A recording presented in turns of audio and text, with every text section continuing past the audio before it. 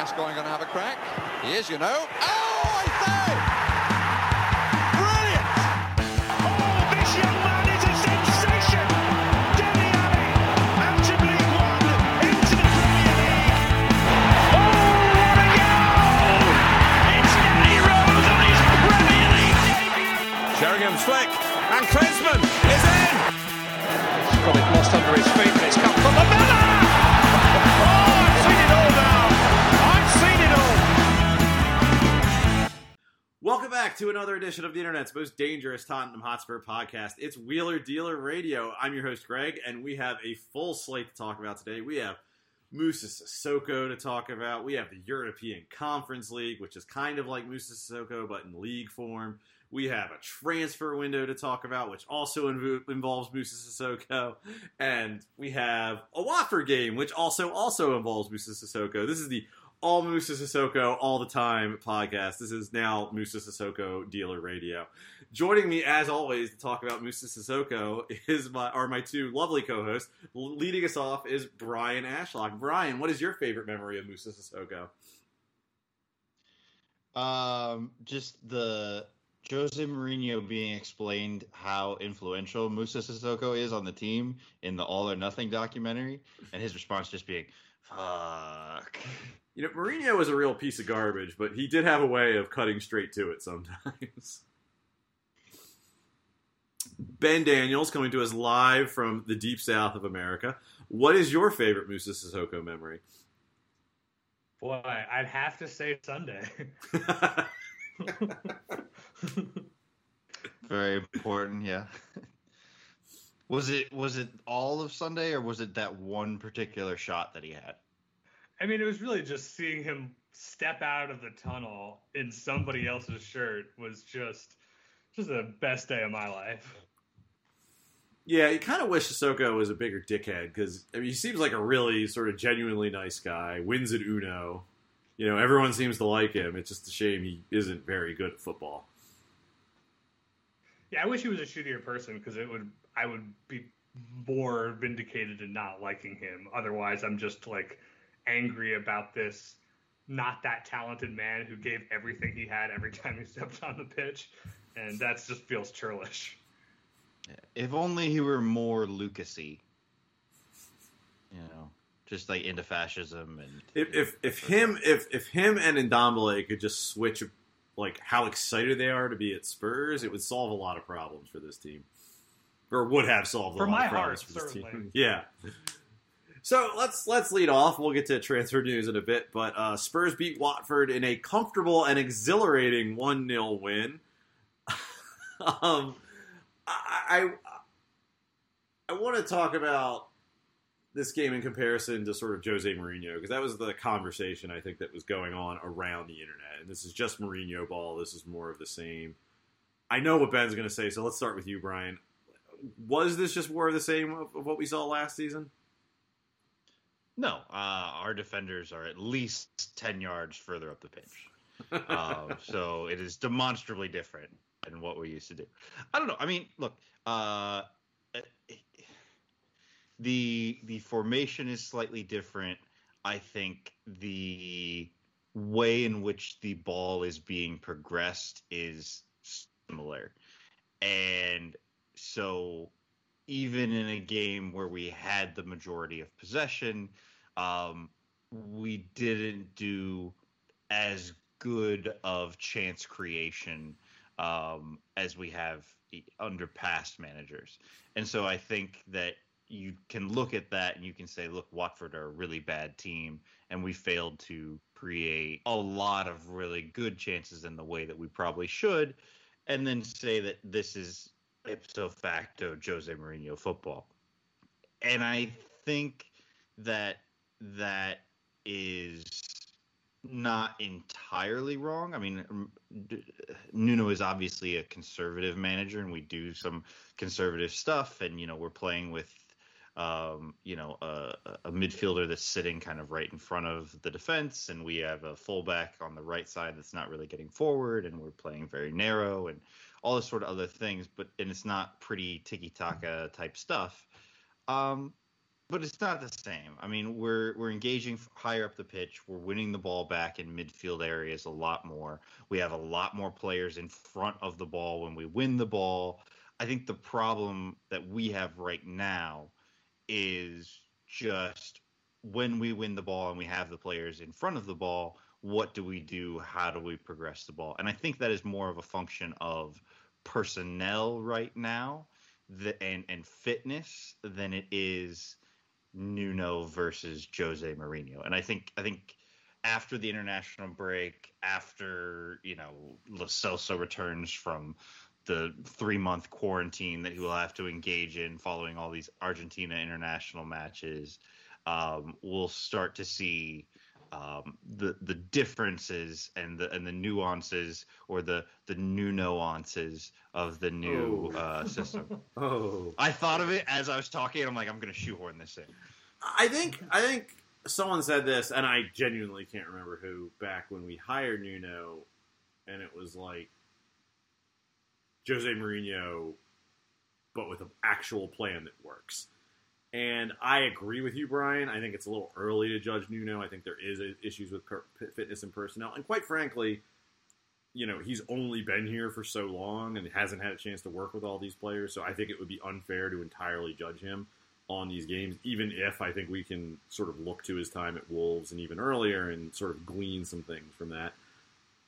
But at the same time, even if you just accept this is kind of Nuno ball and this is what's going to look like, I do think this was more coherent than most of what we saw from Jose Mourinho. I mean, even though it's, you could sort of simply say it's 3 attackers versus 2, like we saw last year, it seemed like there was more of a coherent plan. And it's worth remembering, some of those Mourinho counterattacks early last year, I mean, they were impressive to watch, the way they would pop the ball around. But even accounting for that, I think this was just more coherent, and they sort of look like they had an idea what they were doing. I don't think it's a coincidence that we were creating, I think, some good chances in this match. I don't think it was like our one goal, which, was definitely on purpose.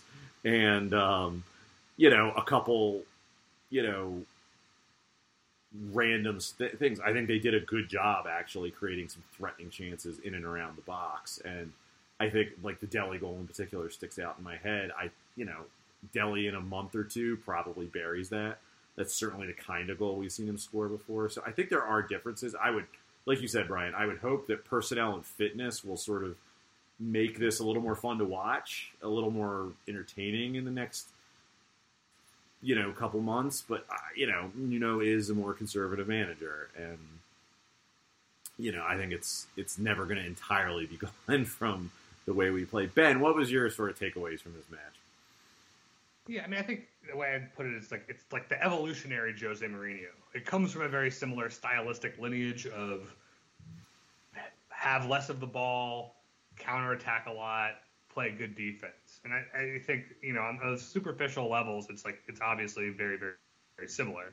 But like you guys have said, it seems to be much more organized. When Nuno was talking in this press conference about the things that we did well and things that we can improve on, like he mentioned pressing triggers as a facet of the tactical plan.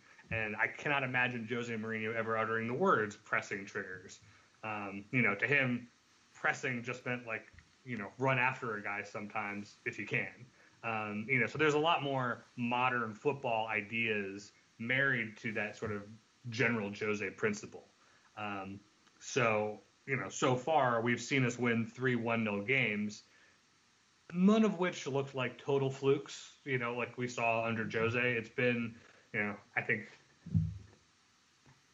different. Man City game looked a lot more, deliberate in our 1-0 victory than our Wolves victory did, and our Watford victory, goal aside, we basically set out to do what we wanted to do. And like you said, we had that chance that, Dele didn't connect on the end of, Kane didn't connect to another chance. We were creating some stuff. It's like at the same time, though, it's fucking Watford, and everyone expects them to be firmly in the relegation fight. And you would like us to see personnel issues aside, fitness issues aside, fixture congestion aside. You'd like to see us go out there and beat the pants off of somebody. And Watford seemed like the kind of team that was a prime candidate for that kind of beating. So, we'll see. It is worth considering from what we've seen, at least watching that Man United game, that Wolves victory might be a little better than we all thought it was at the time. But who knows? It's so early in the season, we don't know anything really about these teams yet. I mean, I think Wolves are a good team. Even if Wolves are like the 6th, 7th best team in the league, I still would like us to do better than a lucky 1-0 victory over them. Especially, again, situated as it was between the Man City game and the Watford game. But yeah, you're right. We might look back at that as a well-earned point, and we build on it, and we're much better then, and who knows? I guess the thing that,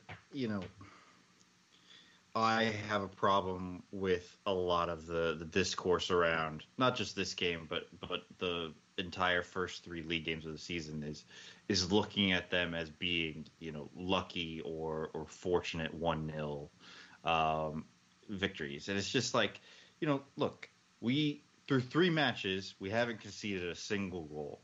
And to be perfectly frank, we haven't even really conceded that many good chances. Hugo has not had a lot to do so far this year. And we're playing with Davinson and Dyer as our central defenders, who I don't think, if you would have asked us in May if we thought either that they would be the starting tandem to the season or if we wanted them to be the starting tandem, like the answer to both those questions would have been no. And, you have Harry Kane, who's very obviously not fit in the Watford match.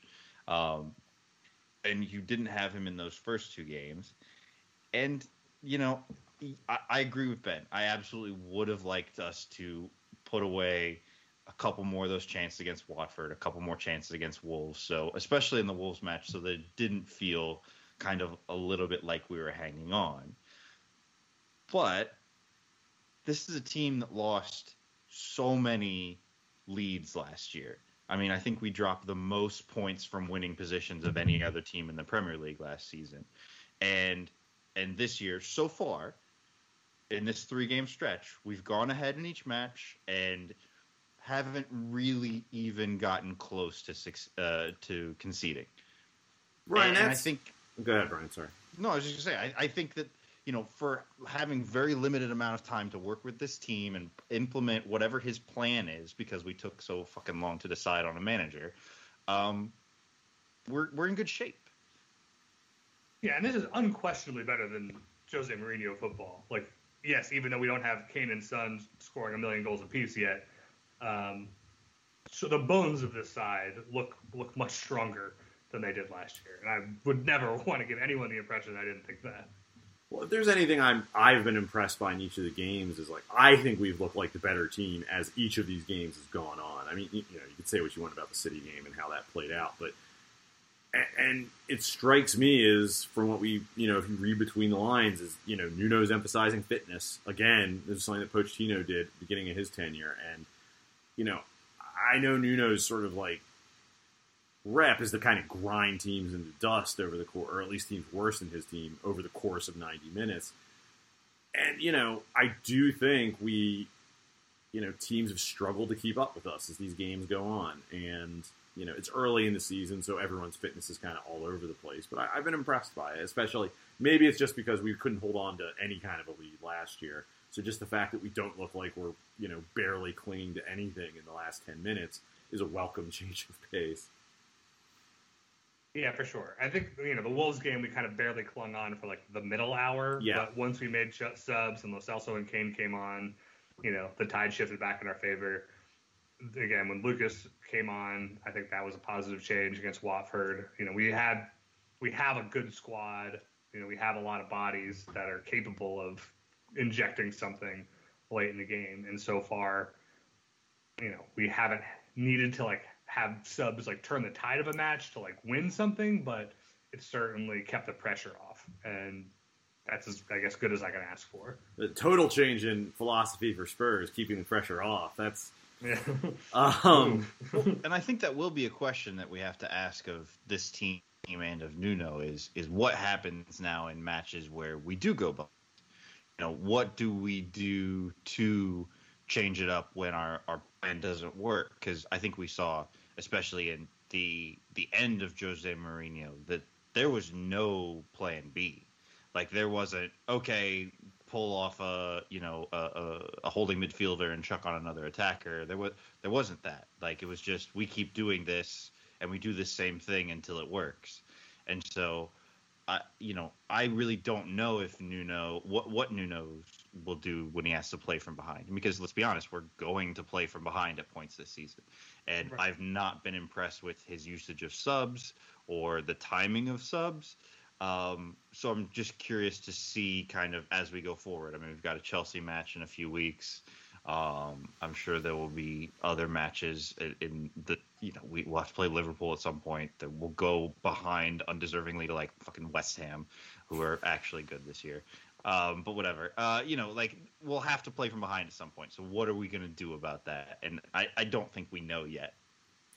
So one thing I want to talk about from this game, how much do you guys believe in Dyer and Sanchez's sort of transformation? Because it's early in the year. I know we're basically playing with a midfielder in front of them to protect them. We're not forcing them to engage in rearguard actions from right outside their own goal anymore. But even accounting for all of that, I think they've both been noticeably better this year. And Sanchez in particular, this is, other than that first year where he played in a back three, I think this is, again, it's only 3 games, but this is the best I've seen him look. And if there is anyone I would have wanted shipped out of this team last year before we all learned about Harry Kane's opinions of Man City, it was Eric Dyer. If there was anyone after Eric Dyer, it was Davinson Sanchez. And I'm still a little more skeptical of Dyer, but I have been extremely impressed with how they've played so far. And in particular, the Man City game, which was the first game of the year, and City don't have their act together, but at the same time, that not a lot of time for Nuno to work with these guys, and I think they've been really good. Now, I'm not ready to anoint them our starters, but you get Romero in there, especially for Dyer, a back line of him and Sanchez. I don't know, I feel a lot better about that than I thought I would. I'm not as panicked that we didn't buy another center back as I thought I would be earlier in the window. Well, I just think the only thing. Sorry, Ben. I was just one quick point, and is that they just really haven't played a good center forward yet. That's true. We talk about City. City had Fernand Torres up front. I couldn't tell you who Watford striker. Josh King. And then Wolves had what's his name? Jimenez, yeah. I was going to call him Morelos, and I'm like, who's I don't know a real why. striker and a good striker. Yeah, but we also don't. He's not the same as he was he doesn't look the same as he was pre-injury. And I mean, that was what his second game back as to quote unquote full fitness. I mean, we're going to get tested against Chelsea when we play against Lukaku. And so what do they look like when they play against guys like that? What do they look like if they have to go up against, Liverpool's front line with Firmino, Salah, and Mane? What do they look like, even just against, Mikel Antonio or, some of the other kind of, just recognizable, decent strikers in the league? I don't think we know. And I don't know. Lukaku's going to make a lot of defenders look stupid. And Lukaku's probably on the other end of that spectrum. Lukaku is also maybe not the best person to judge them against either. But what struck me about them so far, both of them, but Sanchez in particular, is the mental mistakes haven't been there. Which, say what you want about City, I mean, I know they don't have a center forward to play off of. That definitely hurt them. They probably aren't the cohesive unit they'll be. It was probably a good time to play City. At the same time, they have lots of excellent players, and Sanchez is just known for these mental errors, and he wasn't making them. And I think, it's only 3 games. I'm very impressed with how both of them have played, and, it's a tricky question because we saw Sanchez and Dyer, but, I mean, they weren't just subpar under Mourinho. They were subpar under Pochettino at the end. So it's... I mean, look, we had a lot of conversations about mental errors last year, and, we were the team making the most errors that led to goals, and it's I think we acknowledged at the time that all of those individual errors were a product of systemic failures. and a manager putting these players who are okay defenders, not world-class defenders, in a position to fail, where they're able to make those kinds of mistakes frequently. And so far, with Nuno shielding them with both Skip and Højbjerg for all three of these matches and playing, in the system that he has, the opportunity for them to make individual catastrophic mistakes is really, really minimized. And so even when they do make mistakes, there's a lot of covering bodies around to keep them from turning into the kind of glaring mistakes, when the ball ends up in the back of the net and you go dissect it on film afterwards. So I think that's the thing is, if the formation around them and the structure of our defense is going to remain this way, I'm not particularly concerned about this back line pairing. But I don't think we should be playing with Oliver Skip and Højbjerg together for every match going forward. And so the question becomes, when you remove Skip from that role and you only have Højbjerg there, and then you pair him with Lo Celso or God help us, Tanguy and Ndombele, like we should be doing, how are they going to fare without that same level of protection? And that's the real question that we don't know the answer to. And hopefully, by the time Romero comes into the squad, we won't have to answer that question. But as much as I've been not Skip's biggest fan over the course of the season, he is still providing a body covering defensively in areas that gives them a lot of help. I think that's all well said, but I do want to point out, these mental errors for Sanchez in particular, but Dyer as well, they extend past Mourinho. They go back to Pochettino. It's not. Mourinho made it all worse, but it's impressive. And like you said, we'll see what happens when we play better teams and what happens when we play, against a real center forward. But we all wanted to see a performance where Nuno's Spurs whipped the shit out of someone, and we got it against Paços de Ferreira. It was, I don't know. I don't know what I could take from this match other than it was fun to watch. This is kind of what I want out of the Conference League. I would like to see more youth players out there for this kind of a performance, but it was nice to just beat the pants off of someone. Kane scored 2 goals, but I thought Lo Celso sort of was the star of the show here, and it makes me happy to know that Nuno would have seen that and would hopefully understand that he could play Lo Celso and have him do these things.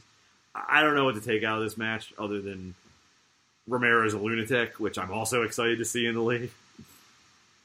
It's hard to point to a star of the show because so many people were. Brian, you were fantastic.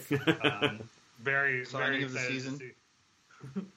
But yeah, Romero was crazy in the best way. He would fucking win the ball and then show up at the far post at the end of the move, and it's just yes, I want this. Kane was very good. Lo Celso was good. It was just a good performance. Yeah, in the future, I'd like to see more. When we play our teams in the group stage, which is a little unfortunate because I think we, not that we shouldn't qualify out of our group stage, but that's a little bit of a better group stage. That's kind of like a weak Europa League stage that we got, which, I would like to see more Dane Scarlett starts and whatever, which I think we're going to see plenty of. But I'd like to see this kind of performance with more of our youth players. But other than that, I've got no real complaints. It was, the best thing I can say about a game like this is we had some new signings in there, and I think all of our big takeaways with Brian and Romero were I want to see more of that. Let's see that in the league. Brian, how do you feel about having to change your alerts on Slack every time Brian Heel plays a game? Even if he doesn't play, it's just we should put on Brian. And I was just and my bit about them being directed at me is only funny for so long. And I think it's kind of already at the point where now I can't make that joke ever again. How long have you been on this podcast? You can if you buy the jersey. Yeah, I'm not going to buy the jersey. Listeners, tweet Brian Ashlock at Brian with a Y _Ashlock and tell him he's a coward. Yeah, there you go. Please do that. That'd be great. I don't know. Look, if I have to take my name out of the Slack mentions because Brian Heel is amazing, then I think that's a fair trade-off. I thought he was really good against Paços or Paços, however we're deciding to say it. he did a lot of interesting things. And I liked that he seemed to have, the freedom to go out there and try shit, which definitely, he wouldn't have had under, the previous manager. So it's nice to see that Nuno is not going to restrict, some of these attacking guys from doing, flair stuff and from trying to nutmeg people and from trying to, just do whatever the hell they want in the attacking third, especially in games like this when, we go up early and then now it's like, okay, now go try shit. See what you can do. But he looks really exciting. I just don't – I want to see him do that against a Premier League team because I just don't have any feel for what the level of Passus is other than worse than us. I mean, I guess the thing that I would say in Brian's defense, not you, is we never defend you. The first game against Pacos, he did not look particularly good. He was out there with a bunch of kids. The whole team looked pretty ragged, and he looked very timid. And in a side with, Kane and Lucas and whoever else was playing, he looked a lot more comfortable and capable than he did in that first leg. And so, I think it's not just a matter of his opposition, it's a matter of his teammates. We've seen him play a bad team twice and look very different in both of them. And, the difference is playing with teammates who are on a similar wavelength, can get him the ball where he needs to, make runs off of him, that he can make passes to and things like that. So I feel pretty confident based on, 90 minutes of football that he is obviously, talented.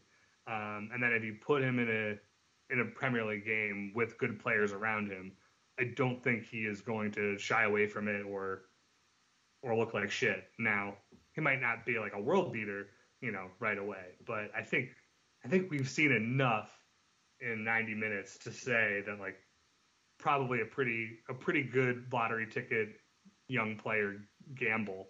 I don't know that Vincent Janssen ever looked that good in a game against anybody. I think just against Arsenal or Bournemouth or against Jack Wilshere is about the only time he ever looked that good. Yeah, like Jack Clark has never looked that good. I think it's interesting because we talked about this week. We spent a little bit of time, at least in our writers' room, talking about did we maybe overpay for Brian, kind of given what the market did sort of at the end of this, the transfer window. And I think probably the answer to that is still going to be yes. But if he winds up being, a good player for us for 5 or 6 years, then then maybe not. But like for this season and for what the market ended up being, I don't know. It feels kind of like we could have waited on this transfer a month and got it done for $10 million less. Yeah, but some of that money was probably also taking the edge off Lamella's salary. Could be. It's hard to sort of differentiate them. I mean, the fact of the matter is it's not that much money, and seems like we got a good young prospect out of it. It's not my money, so it's, Although we did lose, like, La Liga's leading scorer. I just don't think this move prevented us from doing anything else, which is a good transition into the transfer window. I think Spurs had an interesting transfer window. We brought in, just as a quick review, Pierluigi Golini, Romero, Brian, Sarr, and Emerson. And we also got rid of a fair amount of dead wood on our wage bill. Sissoko, Lamella, Aurier, Joe Hart, Toby, Juan Foyth, Gazzaniga, Danny Rose, Cameron Carter-Vickers. I mean, that's a lot of stuff we got done. I don't know if this was a stellar transfer window, but, they brought in a lot of really interesting talent, a lot of forward-looking talent. I think this team got way younger, during the window, which is something we need to do for a while. Brian, which player are you most excited about that we brought in during this window? I mean, obviously it's Brian Heel for obvious reasons. Other than Brian Heel, I think it has to be either Romero or Sarr. So you just named like all three of our friends. No, I mean, You're not gonna pick a center back. That's not fun. Well, it might be in this case. I think Romero is, he is obviously the most talented currently of all of the players that we signed and the most ready to play major Premier League minutes. And I am excited to see what that looks like because, like Ben said in the Pacos match, like he's all over the place, and I'm just very interested to see if he can get away with that shit in the Premier League. But I think I like Sarr not because I know a great deal of things about him, but because I like the idea of that signing and what it represents for how the club are starting to think about things. And people that are a lot smarter than I am, people that watch a lot more French football than I do, seem to think he's really, really talented.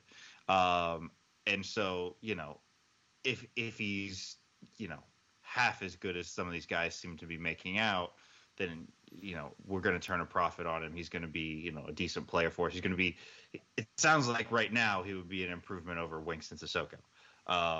But we're giving him a season to play 30, 40 matches in Ligue 1 for a Mets team that aren't that bad. Like, I mean, I've seen a lot of people saying that they're a really awful team, but, they finished 10th last year after they spent most of the season in the 5th, 6th range. They just dropped like 10 of their last 11 basically to fall out of contention for European places.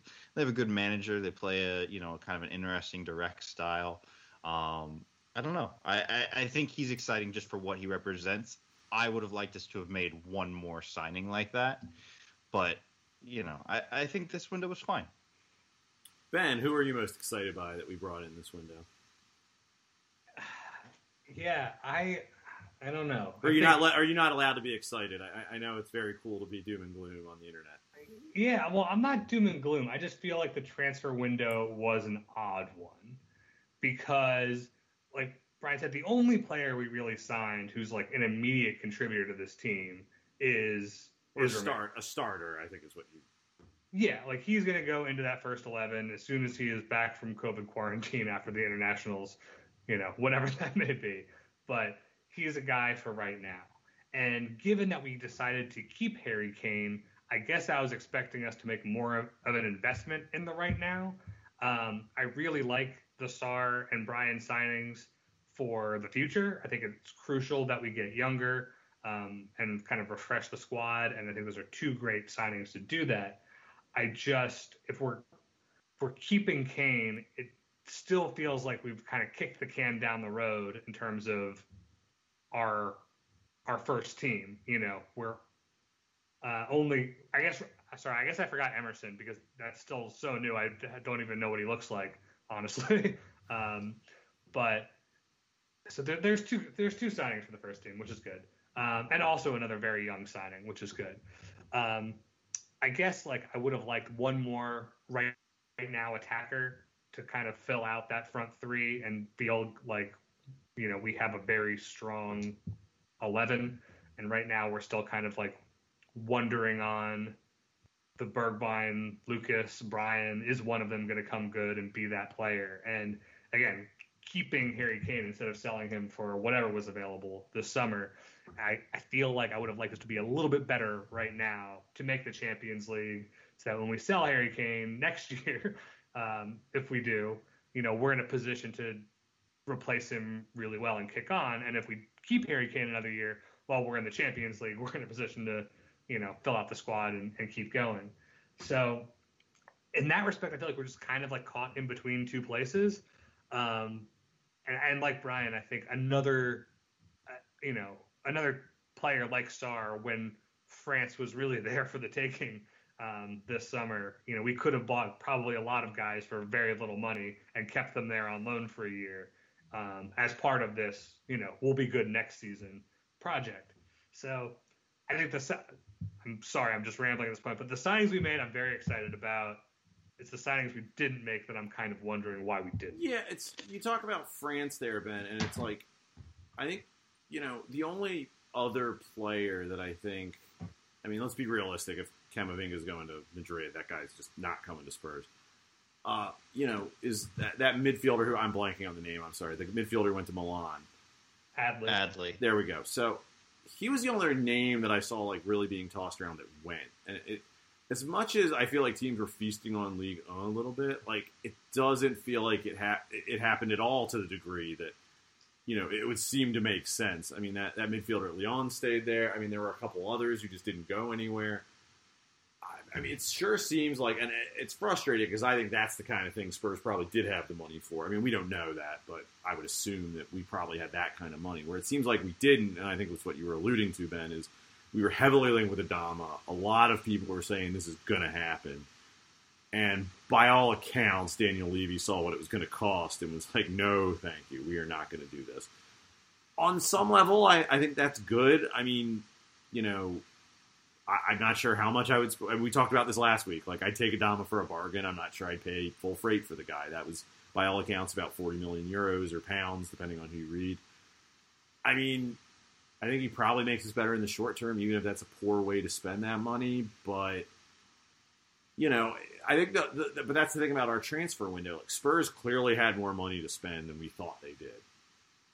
We're still not sure how much money they had to spend. I mean, a lot of this was driven by player sales. We're getting money off our books. But, if you told me Spurs got to the end of that window and we're just like, we cannot pay 40 million pounds, at least with the payment structure Wolves want for a player right now, I believe you. Like, because a lot of our deals are about kicking payments down. I mean, deals in football are always about kicking some payments down the road, but it seems like we had a lot of stuff where, like, we're not going to be on the hook. I mean, Galletti's alone, Romero's alone. Brian had a Lamella make weight in the situation. Yeah. Sarr stayed at Metz for a year. Like, you're right. There was a lot of financial shenanigans. I guess, maybe I'm overreading into the Adama situation, but it sounded like we had $40 million to buy him. We just didn't want to under those terms or didn't want to for that guy. And so having not done that, I would have liked us to just try and take that bucket of cash and say, what can we do with this? Even if it's get another guy and keep him on loan somewhere for a year, or spend $30 million on a war if that was possible. I would have liked to see just that one more thing. And frankly, like you said, it's not my money. If we had $40 million to spend on Adama and we just didn't think it was the right buy, I still, as a football fan, would have enjoyed having him on this team this year. I think it would have made us better in the short term, and whatever. I'm not mad about it. I tend to think Adama is one of those players that's always going to be better and more interesting on a mid-table team that can kind of just like play to his strengths and let him cook.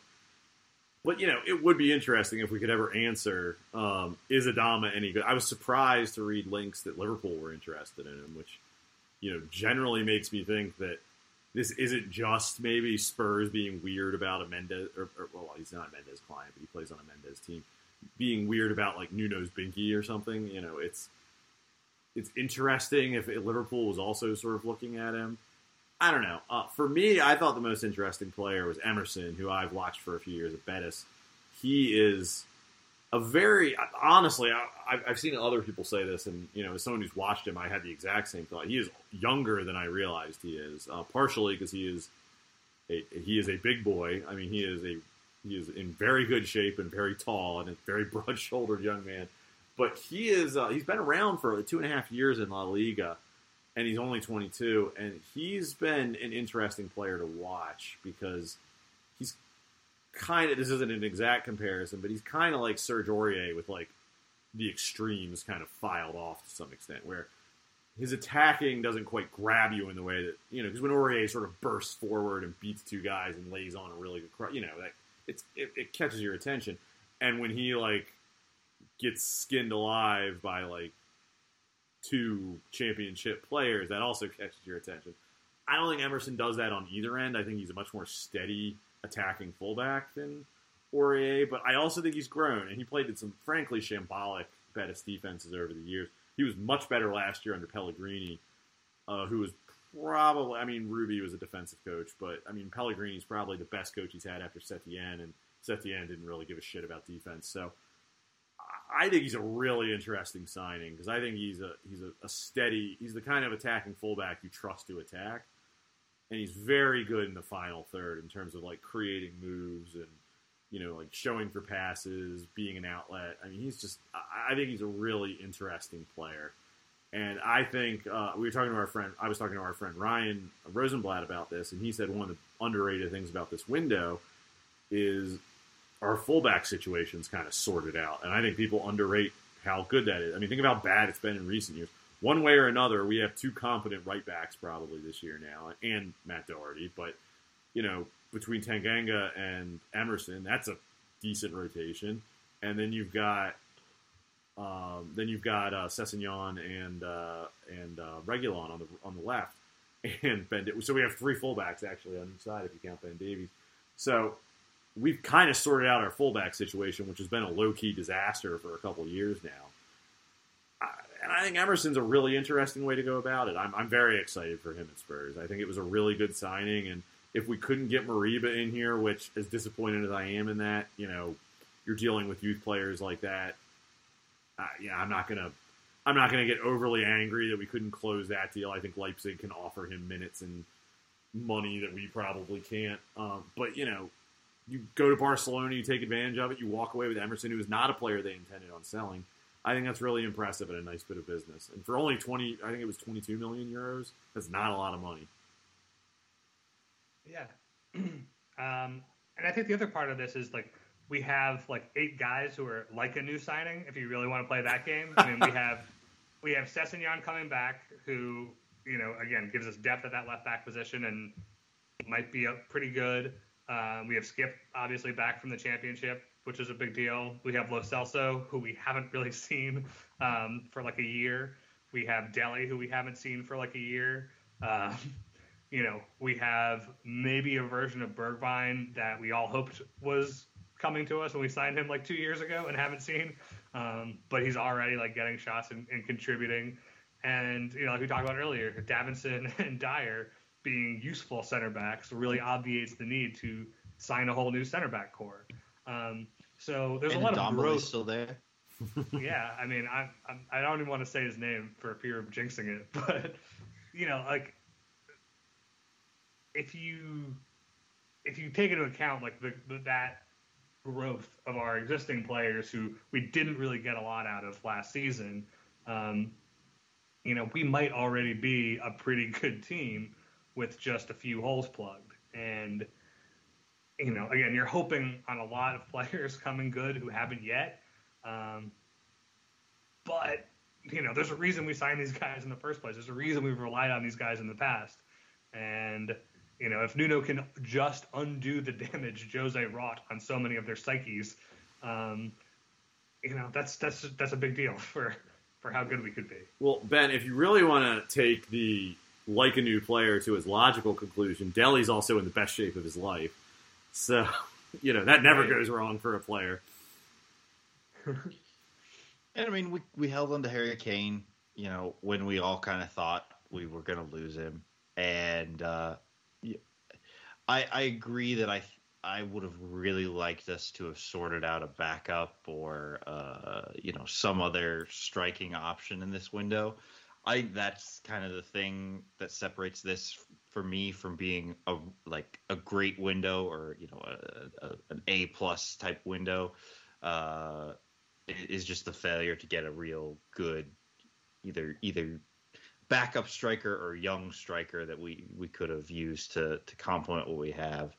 But we still have Kane, and if he gets back to fitness, he's still probably the best striker in the Premier League, and that can take us a long way. Yeah, I mean we've seen in the past what we can do with that. We've also seen, how we can waste that. But I feel fairly confident that this year we're set up to take advantage of good seasons from Kane and Son. For me, I think the thing that I like most about the window, and I think we sort of alluded to this, is just we're buying high-end lottery tickets again, and it feels like a while since maybe we never actually done that, but like we're taking chances on players we expect to grow, and it just feels like so long. I know we got Reguilon like 2 years ago or whatever the hell that was, but Last year. last year, all right. Well, time has no meaning, so I think I could be forgiven for that one. But it just doesn't. It feels like something we haven't taken seriously. And getting guys like Sarr, and I know Brian was more expensive than just a lottery ticket, but it just feels good that we're taking this approach. I mean, Son and Hugo are the oldest players on this team now. If you think about it, we really got this squad a lot younger this window, and sort of setting us up for some sort of sustained success, hopefully. So I'm really pleased to see that, and especially when you consider a lot of us were really worried that like Paratici was going to be wrapped in some weird Mendes grifting scheme. Maybe that's going to happen eventually. It didn't happen this window. Well, I think the thing that's most encouraging for me about the window is just like the identification of targets and players to fulfill the needs that we had. When we were talking about getting rid of Kane, we identified Lautaro as the player that would replace him. And I was like, all right, yeah, that's the guy you would want. And, when we're talking about, midfield signings, you're looking at players like Aouar, you're looking at, Sarr and these sorts of guys. And, it felt like for a long time, we were just looking at players that were linked with Liverpool and that Liverpool didn't actually sign. And then that was who we kind of turned to. And, that kind of turned a little bit with like Lo Celso and Ndombele, where it felt like we actually had gotten two really good players. But it also felt like, look, these weren't hidden gems. Everybody knew that these two guys were pretty good, and we got to them first. But with Brian and with Sarr, not that they're like hidden out of nowhere things, but it's just like, this is what like a team like Spurs has to bank on. Like, we don't have the money to afford, to buy Romelu Lukaku back, and we don't have the money to do that every window. Like some clubs, like, United bought Sancho this window. They're going to buy Haaland the next window, and so on and so forth. We can do that one window, but we can't do that every year. And this felt like an actual time where we targeted well and took advantage of stuff in the market. We took advantage of Barcelona being broke, and we took a good right back from them. We almost got like a promising midfield prospect from them. We did land a good midfield prospect from France. Like, we landed Brian. Like, we were doing things to take advantage of our position and the position of the world of football around us. And I haven't felt like we've been doing that for years. Yeah, and, it's a good mix between, like you said, identifying Lautaro, because you need a guy of that caliber when you're replacing Kane. We got Romero, which is the kind of signing you need to, kind of reinvent your center back line after, not replacing Jan and Toby effectively.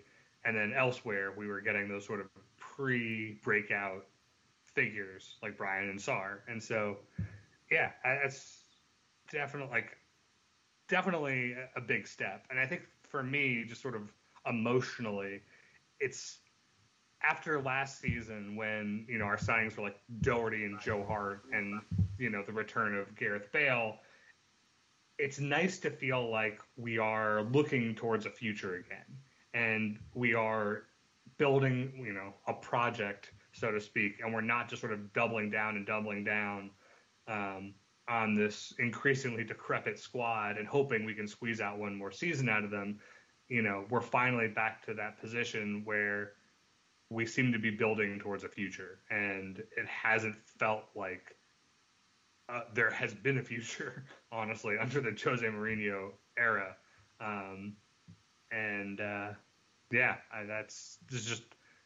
It's just hope, I guess, is a really nice feeling. And especially looking into the future, it's nice to get players you can invest in again. Like, I think I can already tell this podcast is going to be a big Brian Heel partisan podcast. I was watching the Senegal game in African World Cup qualifying today because Sarr was in it.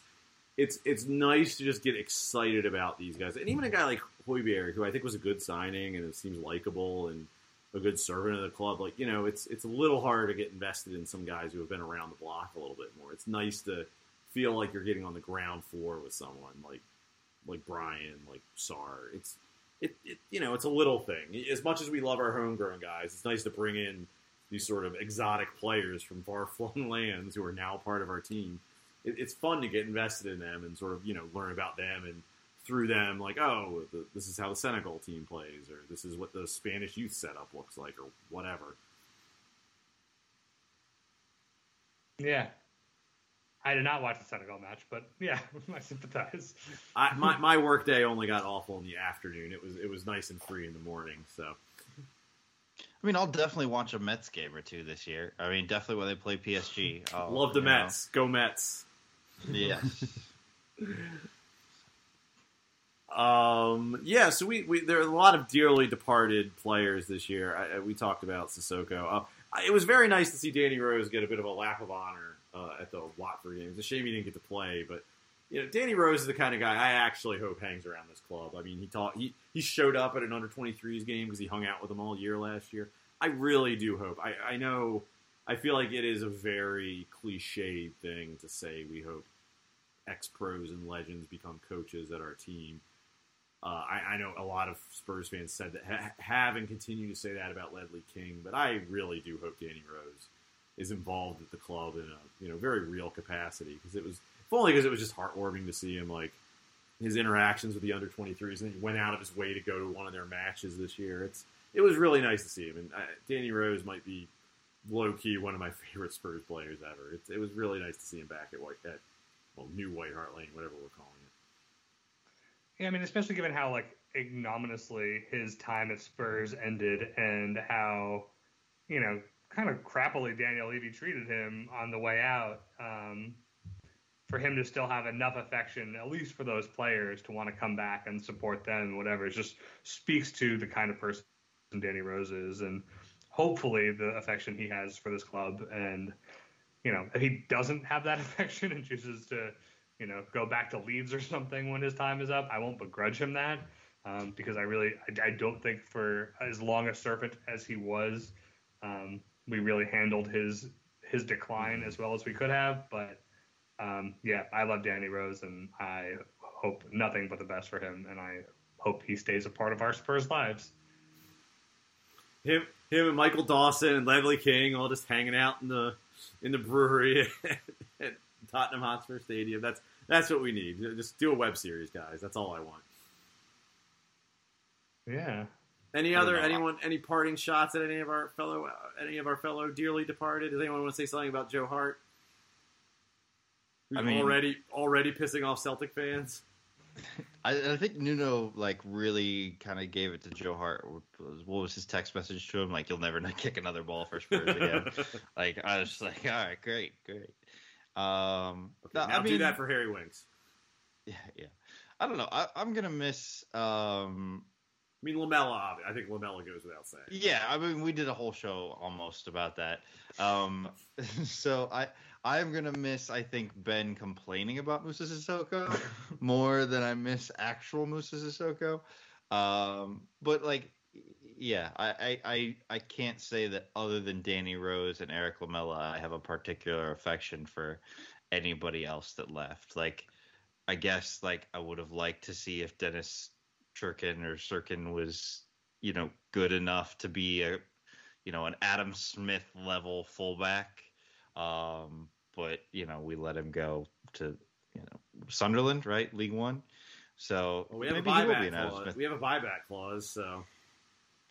But other than that, I'm not too bent out of shape about anybody that we lost.